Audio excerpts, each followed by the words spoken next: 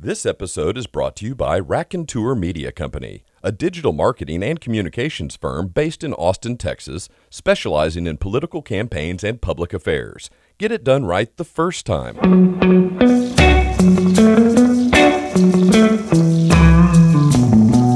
And now, from Austin, Texas, The Trey Blocker Show, starring Trey Blocker and Charlie Hodge, with featured guest, Lieutenant Governor of Texas, Dan Patrick. And here's Trey Blocker. Hello, everyone, and welcome to this episode of The Trey Blocker Show. We're indeed honored today to have in our studio the Lieutenant Governor of the great state of Texas, Dan Patrick. Welcome, sir. It's good to be here. I feel like I'm back in my old radio studio getting ready to do the Dan Patrick Show, which I have not done for a very long time, probably full time. It's been more than 3 years, and practical time, 5 years since I've been on the radio on any kind of regular basis. Do you miss it? I do at times, but I love what I do now. So this is the best job I've ever had, and it's a transition from that. But one day, maybe I'll go back and do it again. Well, that'd be interesting, and I don't see how you went from being a radio person to having the schedule you have now. Because I do radio, and man, it's not exactly digging ditches, but you keep a schedule these days. Yeah, we do keep a schedule. I had it. I really had it pretty good, to be honest with you. I was doing a 2-hour show a day, and I owned the station, so I would run the station. But I've had my employees with me. Some of them have been with me for 30 years, and others in the 20s. So they really didn't need me to do anything. In fact, they were glad I wasn't in the studio. So I was working 2 hours of prep and 2 hours on the air, and then volunteering and doing some other things I like to do in nonprofits. And then in 2006, I made the decision to run for the Senate, and I haven't stopped since. And particularly running for Lieutenant Governor, that campaign was started in 2013. So you take the 2013 session for 6 months, which, as both of you know, is very busy. Right. I announced I'm running for Lieutenant Governor. I immediately began to travel the state. And over the next 18 months, I had somewhere close to 2,000 meetings in 18 months, with one-on-one groups, giving speeches, 1-on-10, whatever it took, because I wasn't known around the state. And then that ended right into session, and then 15 ended, and then I went back on the road because after your first session, I wanted to go around and thank all the people who elected me, sit down and visit with the people who may not have voted for me, but now were on the team because they thought I did a good job. Sure. Thank the senators because they get all the credit for the great job they did. Explain to people what we had accomplished and what we didn't accomplish. And then you start, it's part of the life of raising money again for the next time around. And then we came right into this session. So since I announced for Lieutenant Governor in June of 13, actually since that session began, I really haven't stopped for 3.5 years. I think we've taken 2 weeks off in that time except for Christmas, so it's been busy. But I love it. I meet the greatest people in the world all across Texas. How do you mark the years? Is there an event that comes by and you're like, boy, it's been another year? Well, as you get older, and even if you're not in politics, people say, life goes faster as you're older. And I think it's because if you run a business, you're looking at your receivables and when you're going to get your money in 90 days. You look at the bills you have to pay in 30, the payroll you have to make. Your kids, if you're raising children, you look at the kids either in the 5th grade, how many years do they graduate? And we start putting markers on our lives. And sometimes we wish away our lives by saying, boy, I can't wait till this gets here or that gets here. And so I try to slow down to the best of my ability and soak up every day for the joy in that day, and as opposed to, I can't wait to get home, or I can't wait till session ends, or I can't wait to, the interim's over, I can't wait till this event's over, I can't wait till I give that speech, or I can't wait till I travel here. Just enjoy every day because it does go by very quickly. It's hard for most people to live in the moment. It is hard. It's a difficult thing to do. It's hard for me, but I try. So, Governor, we have listeners all over the state of Texas and quickly expanding across the country, and I've even got a handful of friends in Australia who have been listening to these podcasts. Oh, so do you have an Australian tie on today? It looked like it might be a kangaroo. Those are kangaroos. Yeah, sure. I thought so. Yeah. Well, I have a shirt. I was in Australia back in 2012. I loved it, and so I have a shirt with that similar emblem on. I thought that was Australia. It's a great place, and so for their benefit, I'd like to give everybody a little bit of background on Sure. you. You currently reside in Houston, You've been married to your wife, Jan, for 40 years. 40, actually it will be 42 this July. Oh, well, congratulations. Quickly, side note, any advice for folks out there who are married on what makes for a lasting marriage? On a serious answer, two things. First of all, marriages are not 50-50. You hear that a lot. They're 100-100. In other words, you have to put your spouse ahead of what you want 100% of the time. And then, if there are things that you want that your spouse doesn't agree with sometimes, you sit down and try to work through those. But if you each put each other first 100% of the time, it works out. Little things like you want to go to a movie tonight, and maybe the guy wants to see a Western or a World War II movie, right? But you know she really doesn't, then go with her choice. And then if she puts you ahead 100% of the time, she'll say, no, I know you really want to go see the latest Clint Eastwood movie. So it kind of works out that way. But it comes down to the big decisions. Where do you move? What do you do in your career?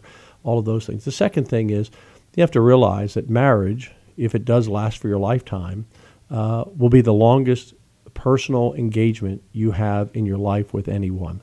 Longer than any job you'll ever have. Longer than you'll have your children. Right. It will longer than you will have spent with your parents. You know, if you get married in your mid to late 20s and you today live to 80s, you're talking about 60 years. Right. And you don't have a business partner that long. You don't do anything for 60 years. So you have to go into it understanding there are going to be mistakes. There are going to be tough times. There are going to be struggles. There's going to be sadness. There's going to be joy. There's going to be happiness. And you have to get through those times. And we've had our struggles and our tough times like anyone else. But we're pretty much on a pretty good glide path for the last, long time. So, but sure. That's part of it. Well, Governor, I'm married going on 7 years. Would you mind coming home with me tonight to explain that 100% thing to my wife? Yeah, yes. Because I know she'd buy where I have to give 100%, but I think if you were there, it would really drive it home. Well, it's... what are you cooking? Yeah. Well, just start to listen to this podcast. But, it really does make sense. And I used to say, it's 50-50. And someone older than me counseled me on that. I said, no, it's 100%, 100%. And if you do that, it kind of tends to work out. Sure. That's great advice. Well, Trey is just getting started in talking into a microphone.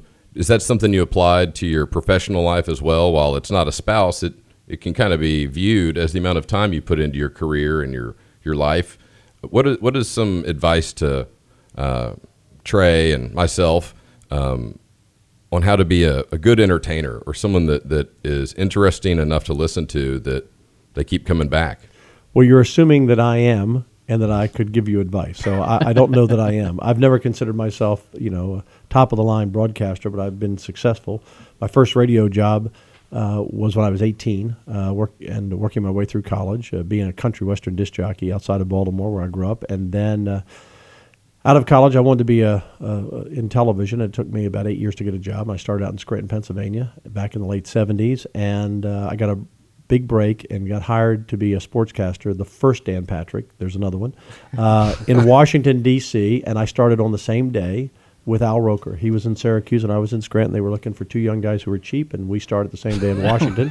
Wow. And that is true. Yes, he was a little cheaper. Look, Charlie, the business. They're not going to pay you a lot of money unless they have to. That's right. So, and then I came to Houston as the sports director with the CBS station, and then I bought a radio station, and back in 1988, I was broke. I'd gone in the restaurant business after television, and Houston, like Texas and the rest of the country, had the downturn in '86, and so I was lost what I had saved up in my life and in my restaurants, and so I found this little radio station that was bankrupt also in Tomball, Texas, and put together some partners, and we bought it, and our plan was just to have a little station, and it was kind of my stepping stone to see what I wanted to do next, and one day, a guy named Rush Limbaugh called, and I never heard of Rush Limbaugh back in '88. He'd only been on the air a couple of months. No one would put him on a big market because in those days, talk radio, you didn't talk about politics. You didn't talk about God.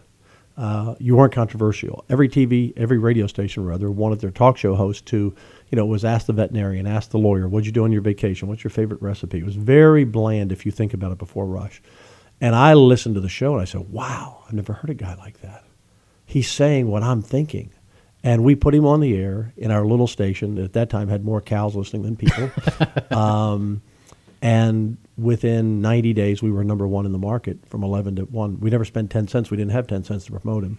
And so, he's the great entertainer. He's the Babe Ruth of talk radio and saved AM radio. However, for me, the lesson I learned in my when I moved from Scranton to Washington D.C. in television, and I'd only been in the business 6 months, and so I was learning. And the guy that hired me in D.C.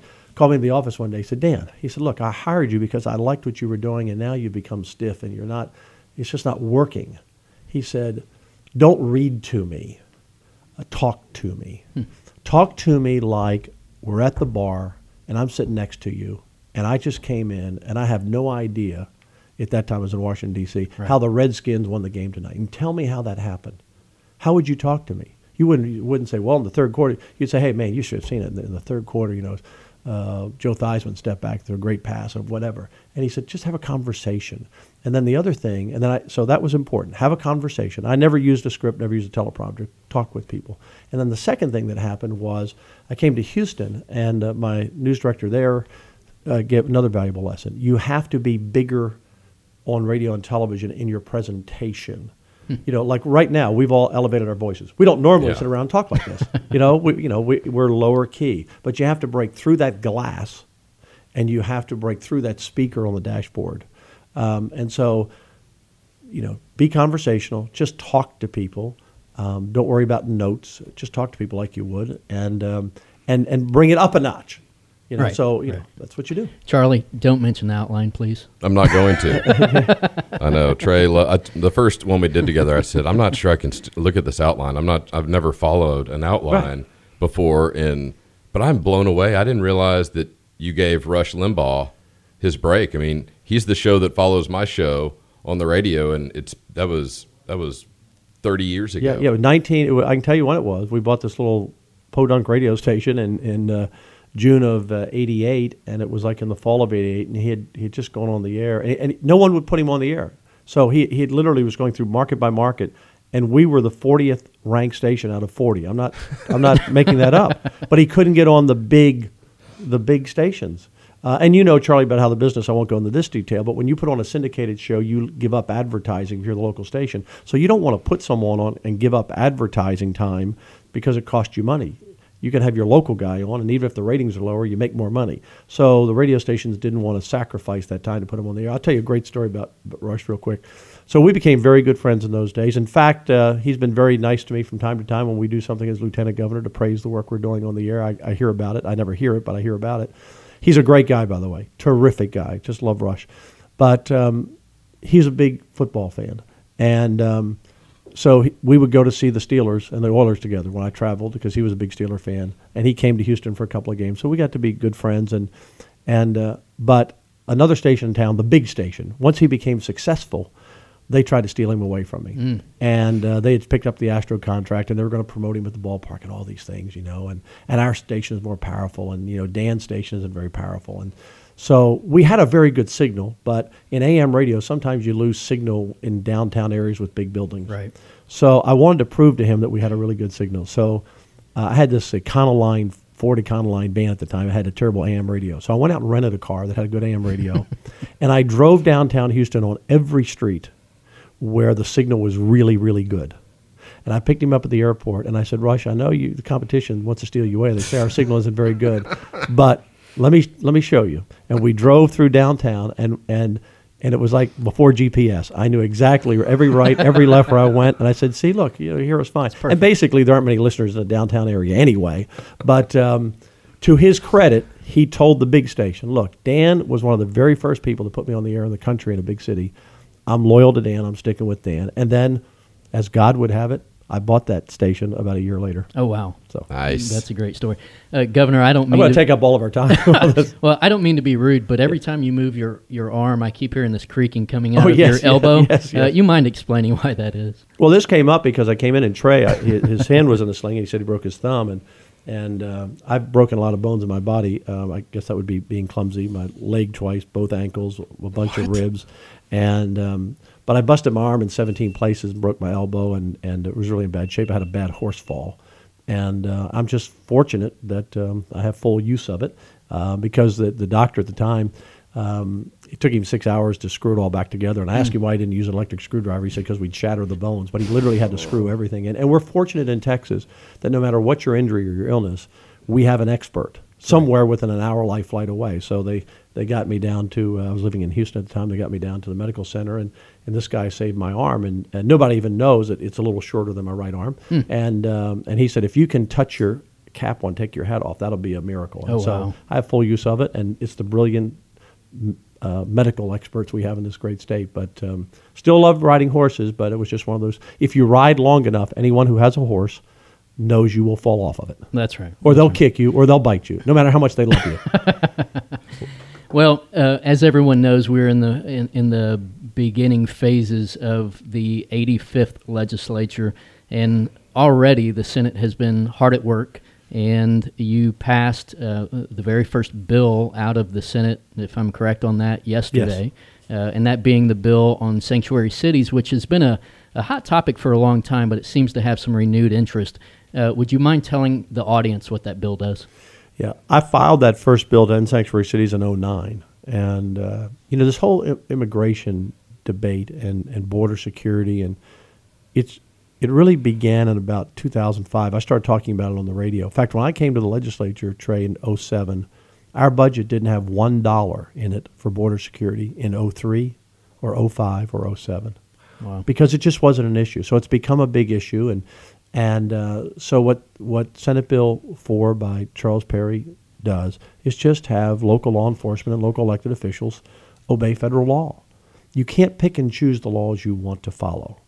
And so you have the sheriff in Travis County who doubled down against Greg Abbott and against the state of Texas and Donald Trump, President Trump, and said, I'm not going to hold certain people on a detainer.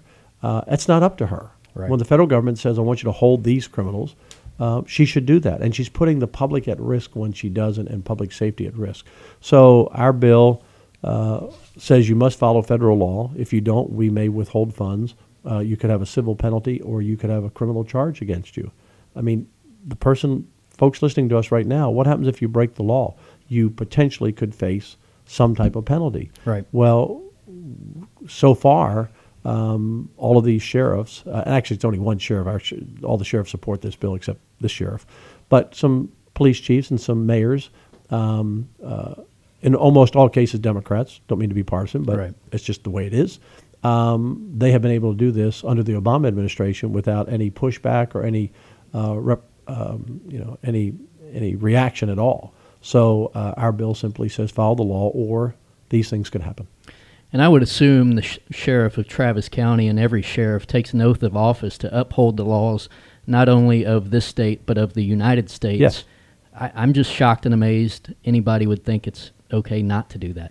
Well, but this makes it official, because she's always said it was like a request, and whether you agree with that language or not, this actually takes that away and says, all right, well then you no longer have that argument, because here it is. It's a law. You drove down all the streets in downtown Houston to make sure this thing was right. Yes, I did. Then you introduced it, and I'd be shocked if the criminal part doesn't whip her into shape.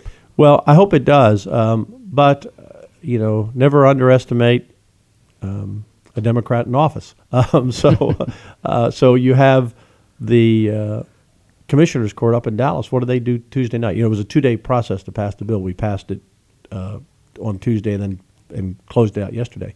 On Tuesday night, they have a meeting and pass a resolution that we welcome people here illegally. So, it's just poking the Texas Senate, myself, the governor, Right. the president in the eye.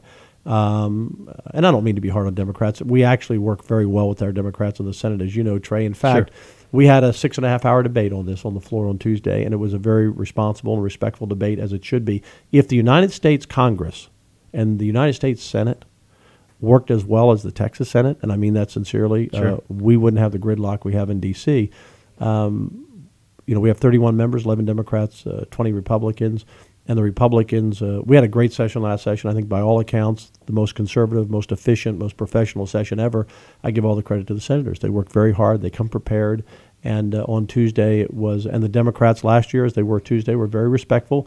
They know they don't have the votes to stop certain things, but they have a right, and we sure honor that right for them to get up on the floor and speak their mind. But they do so respectfully and professionally. So, I kind of kid around about the Democrats, but we work very well together as 31 members. In fact, interesting, fact. We changed the 21 vote rule to 19 rule to vote, so we won't go into that detail, but you only need 19 votes to bring a bill to the floor. You used to need 21, which meant the Democrats could block any bill. Right. And I've always tried to change that because I thought it was the tyranny of the minority against the majority elected by the people. So we changed that. In fact, John Whitmire said on the floor, had we not changed the 21 vote rule, the Sanctuary City bill wouldn't have passed. Right.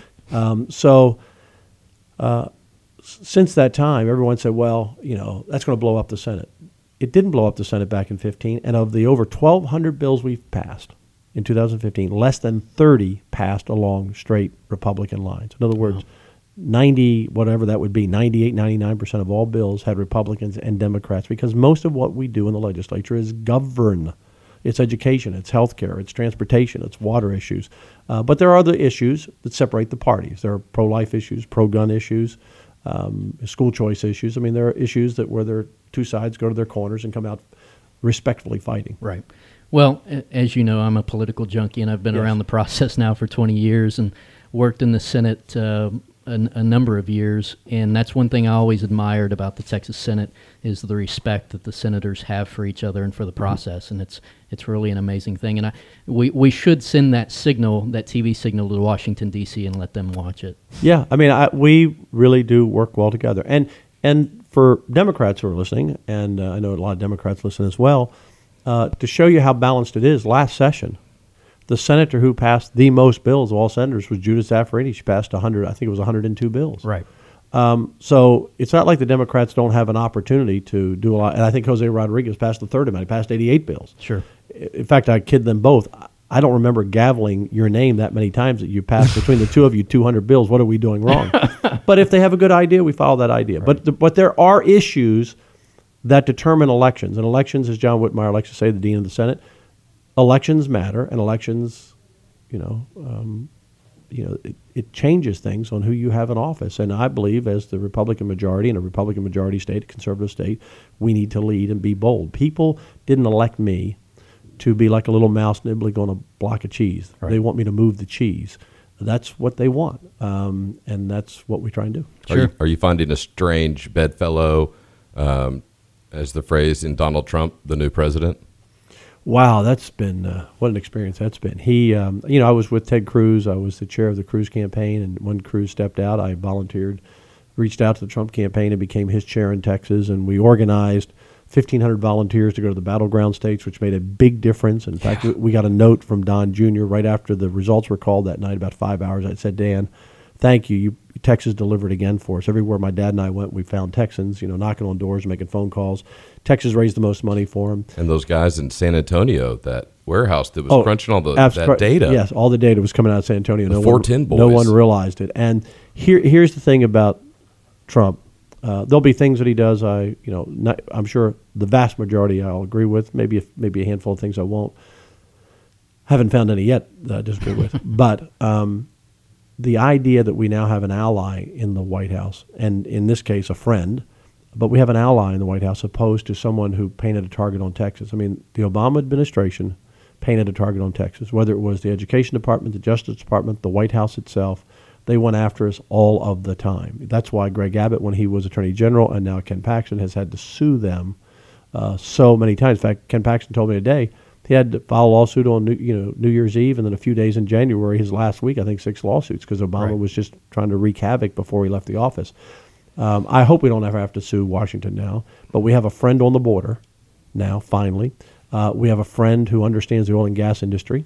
We have a friend who believes in school choice. We have a friend who believes in block grants for Medicaid and health care spending coming back to the states. And the amount of time that we have spent and the money fighting Washington, now we don't have to do that. In fact, what's happening now? Who's doing it now? It's California. California is now playing that role because they're fighting. Right. And by the way, this whole talk of secession, I've never wanted Texas to secede because too many people have given their blood and life to fight for our union. But I'm all for California seceding. And in fact, maybe later in the podcast we can give out an address where people can send money to help them. There you go. So at any moment, I'm expecting to see President Trump get off a plane in Texas with some bricks in his backpack and some cement and start building that wall. Do you think he's actually going to accomplish that? I do.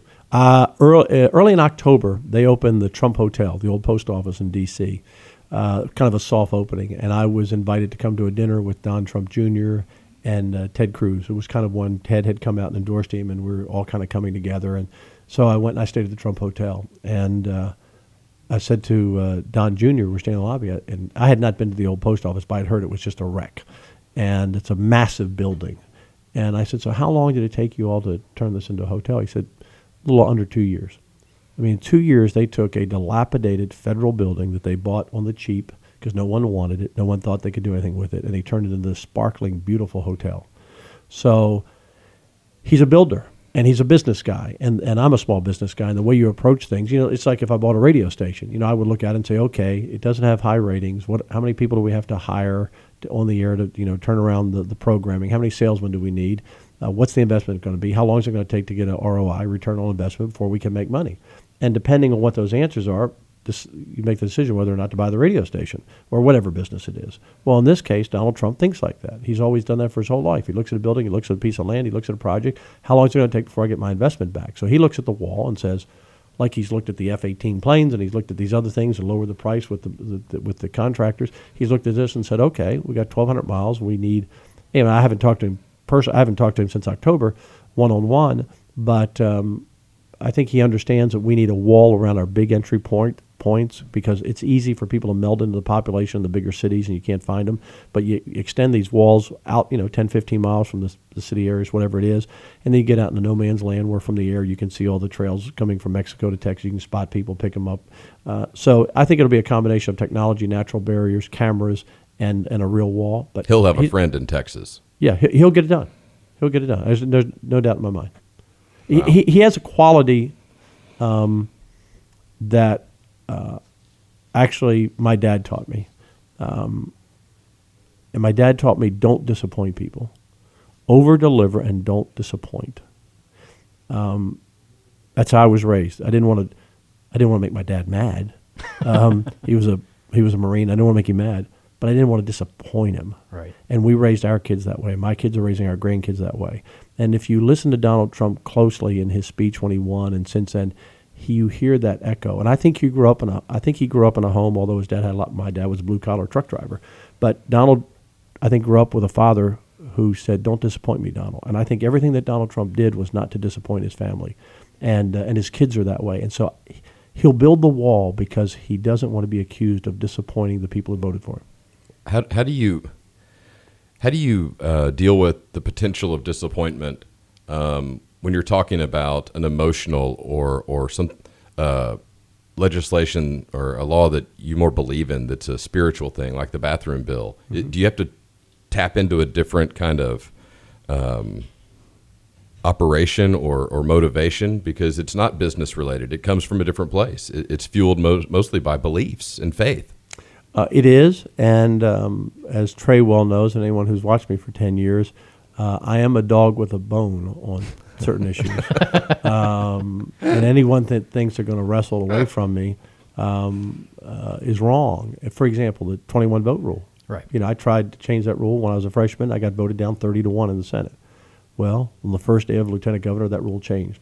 It took me 6 years to pass the sonogram bill because I believe that once women saw in a Planned Parenthood situation, saw that it was a baby and had a choice, that 15 to 20% would choose not to have the abortion, and sure enough, that's what's happened. It took 6 years, but that bill is probably saved 50,000 lives. The bathroom bill is not about discrimination against anyone at all.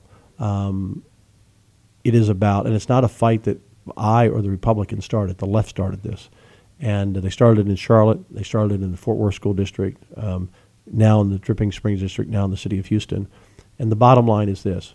We shouldn't need a bill that says men shouldn't be in the ladies' room.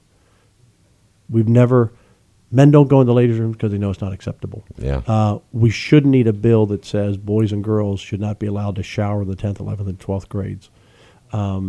It's about personal privacy, common sense, common decency, and public safety. I'm not worried about transgender people. I don't know of any documents or records of we've had transgender people, being an issue in the bathroom. There's very, very few of them. Sure.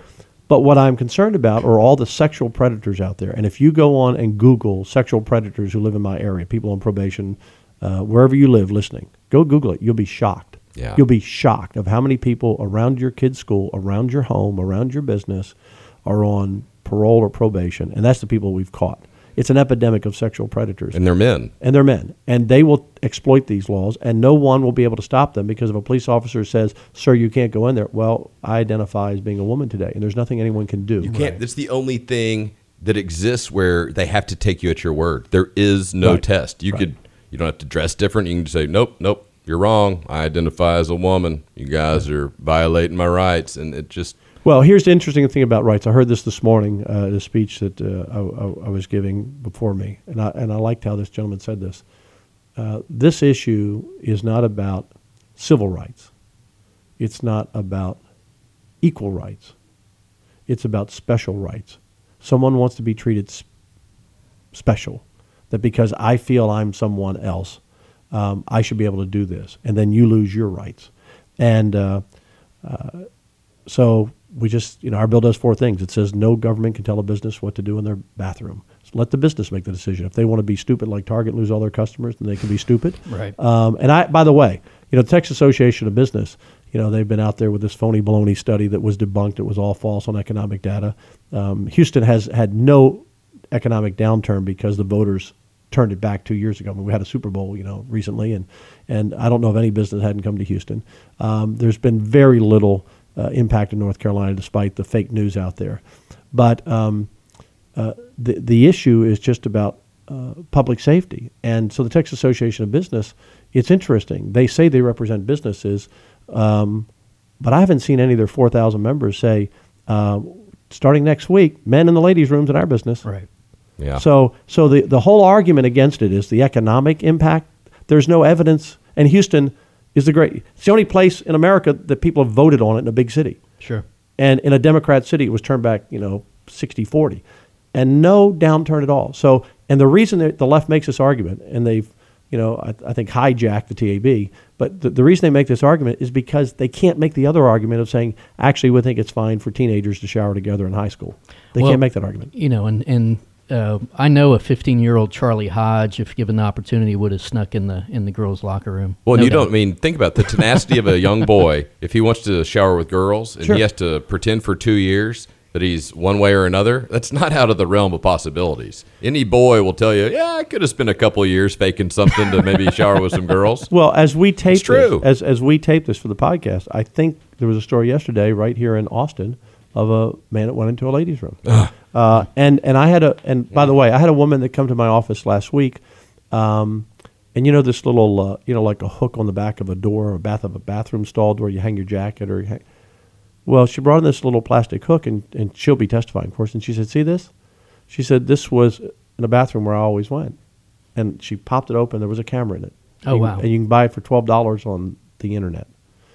So you will have men going in and out of bathrooms, sexual perverts, sexual predators, and no one will be able to stop them. So this isn't a fight we want it, but it's a fight that's on our doorstep, and so we're going to take it on. Well, and so that's a good point that you just made that I don't want to just rush past, but I've had a number of conversations with average Texans, and some of them honestly have said, why did the lieutenant governor bring this up? Why does he care about this? And I have to remind them that you didn't bring this up. Right. President Obama brought this up by issuing an executive order on the issue. Yes.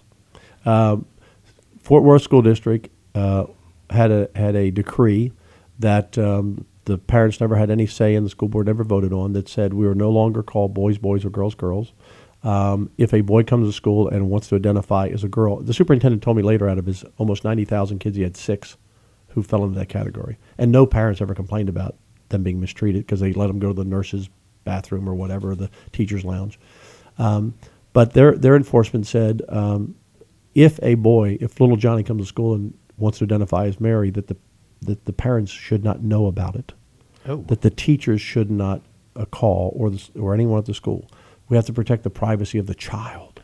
Well, that's against... From their parents? From their parents. That's literally what was said in that order. And that's against Education Code Chapter 26, where a parent or guardian or grandparent who's ever raising the child has a right to know everything that happens about your child. This was no secrets for your parents. And by the way, if you told the parent about this, you could lose your job in the Fort Worth School Independent School. It was egregious. And then, I stepped up into that fight, and people said, Dan, why are you in a local issue? I said, well, there's no local control if the public doesn't have a say, and the public didn't have a say. We won that, and we got a quarter on top of it. But the superintendent pulled the policy down and said, my error, my fault. I had bad lawyer advice. But then now we have it in Dripping Springs, and we've had it in other cities. And so we can't fight this district by district, city by city. So, and people say, well, Dan, it's not that big of a deal. Besides, why are you bringing this fight? Which I'm not. I'm just defending. If it's not a big deal, why is everybody so hell-bent on trying to get this get us to stop us? If it's not important, what's everybody so focused on to kill this bill? That's a good point.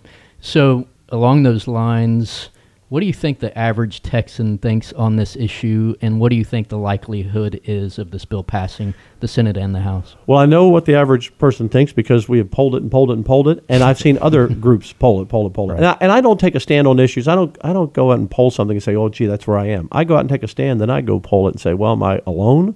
Am I out there in the twisting in the wind? 80% of Republicans don't want men in the ladies' rooms, and they don't want boys and girls showering together in high school. 56 to 60%, depending on the poll, of Democrats don't want it. 65 to 75% of African Americans are against it, particularly African American women, and 65 to 75%, depending on the poll, of Hispanics. This is a controversial issue. It's interesting. The only people who support this policy in the polls are Anglo liberals, the elite, and those who and the media and the print media. What's the hypocrisy of be accepting of everyone, except we're not going to accept your beliefs? Because what about all the girls in that locker room that they act like, oh, well, they'll just be fine with it? Maybe they're not ready to experience. I mean, it violates what their parents want for them, what the sanctuary that room should be, and it just, you already have a problem with men that don't know their don't have self-control, and they're violating the law already, and so it just seems like a no-brainer. Yeah. And when people actually think through it, they understand it. And again, I've yet to have one person that say you're wrong. I think I've not had one person, Democrat, Republican, liberal, moderate, or conservative. I'm sure someone will call me after this show. One person who says, Dan, I actually think men should be allowed to go in the ladies' room, even if they're not really transgender people. And I also think it's fine for boys and girls to use the same showers and locker rooms and bathrooms from kindergarten to the 12th grade. I've not had one person say that to me. Right. So will the bill pass? We have the votes to pass it in the Senate, despite what some of the media continues to write. I mean, we have 15 co-authors, and so we'll move this bill in several weeks. As soon as we can't bring a bill to the floor unless it's an emergency item until early March. Right. So we'll bring this bill out. And then it goes to the House. Now, the Speaker has said it's not a high priority for him. It's a high priority for all the people who vote for all of his members, including Democrats. Sure. So we'll see what happens. I can only control the Senate. And then, but there are a lot of things this session, whether it's reducing property taxes that we're leading the charge on, school choice, which we're leading the charge on again, and this issue of the Texas Privacy Act. I just want an up or down vote in the House. If you don't want to reduce people's property taxes, because I think they're desperate for property tax relief in Austin and every other city and the rural areas, if you don't want to give parental choice to kids, if you are okay with boys and girls showering in high school, because you can't have it both ways. Right. If you are against the bill, and that's what I tell the Texas Association of Business, if you are against the bill, then you are for men in bathrooms and you are for boys and girls showering together in high school. Don't simple logic. Simple logic. And so I just want an up or down vote on these key issues. Property taxes, once again, 70 to 80% support to reduce property taxes. School choice, 70 to 80%. I'm talking about across the board. And so I just want an up or down vote. And if we lose, then we lose. But I don't think we're going to lose. Sure. And talking about property taxes, that's an issue that's been around for a long time. The legislature has debated it for a long time. There was some major property tax reform a number of sessions ago, and it just didn't seem to work out well for homeowners because the appraisal districts just increased the values of the homes. So how do we solve this problem? Yeah, back in, I guess it was 2006 2006 or so, there was the big move on property tax. And, the state did, and the state, people don't realize this, but the state does buy down their local property tax by about 45 or 50 cents, depending on the district, for every home. We do pay that. But the appraisal values went up over the last several years. In fact, over right away and washed it out. So last session, I took the first small step because we didn't have the votes for a bigger step. And the small step was we raised the homestead exemption from $15,000 to $25,000, which is the first time it's been raised since the 90s. And then secondly, and this was actually a big step that no one realized either, we put in the Constitution there never can be a sales tax when you sell your property. Many states have either explored or implemented a sales tax. So if you sell your home, your ranch, your farm, your apartment building, your office, whatever property you have, that there's a sales tax on it. And there's been talk of that in Texas because that's a big pot of money. Right. Put 2 or 3% on your sale of your property. So we passed that last session. This session, we're taking the next step. Right now, a city and county government, school districts, they can raise their taxes, raise their budgets by up to 8%, and the public has no say based on appraisal value. And people can't afford their properties to go up 8% a year. And on business, there's no cap, so it could go up 15, 20%. In the building we're in today, if they keep raising the taxes here, they have to pass that along to you as leasing the space. And so our bill wants to cut that down to 4%. It's Senate Bill 2 that says local governments can grow at 4%, which is about population times inflation. Anything more than that, they have to have a vote of the people. So we're not capping what the counties and cities can have. What we're saying is you can only have 4% automatically. And it's a very sensible bill. It would dramatically slow down the growth of your property taxes. Well, that is some relief that I know myself and all my neighbors could get behind. Sure. Absolutely. Hey, look, these are all, we laid out our 25 priorities before session, and we have 5 more we'll lay out before too long. All of these issues, all 25, in fact, the UT, Texas Tribune poll backed me up because I said when I was on with Texas Tribune and Evan Smith, I said all 25 of my priorities have support, more than 50% or more on every issue across the board, Republicans and Democrats. I'm not out there with some, controversial agenda, whether it's law enforcement protection or whatever it might be. We have total support across the board on all 25 issues. And so I'm just asking for an up or down vote. Right. Will you come back and talk about the rest of those issues with us sometime? Yeah, we will. Because I think there's way too much to cover today, and There is, we want to wrap it up. But we've been ending each episode with our guest kind of sharing some words of wisdom, whether it's a song lyric, Bible verse, a quote from history, something Grandma used to yell at you, anything. But if something comes to mind, I'm sure people listening would love to know what you reflect on. Well, it's a quote that I attribute to Martin Luther King, and if you go online, almost everyone attributes it to him, although some people have said he never said it, but someone great said it, if it wasn't Martin Luther King. Our lives begin to end the day we become silent about things that matter. Our lives begin to end the day that we become silent about things that matter. So for me, it matters that we keep sexual predators out of bathrooms. It matters that we have taxes that people can afford to live in their homes. It matters that parents have choice for the school for their children. It matters that we protect our law enforcement officers. So that's my quote. Governor Patrick, we appreciate you coming on the show. We hope you'll come back and join us again sometime. We enjoyed having you. Enjoyed it. We'll do it again. Thank you, sir.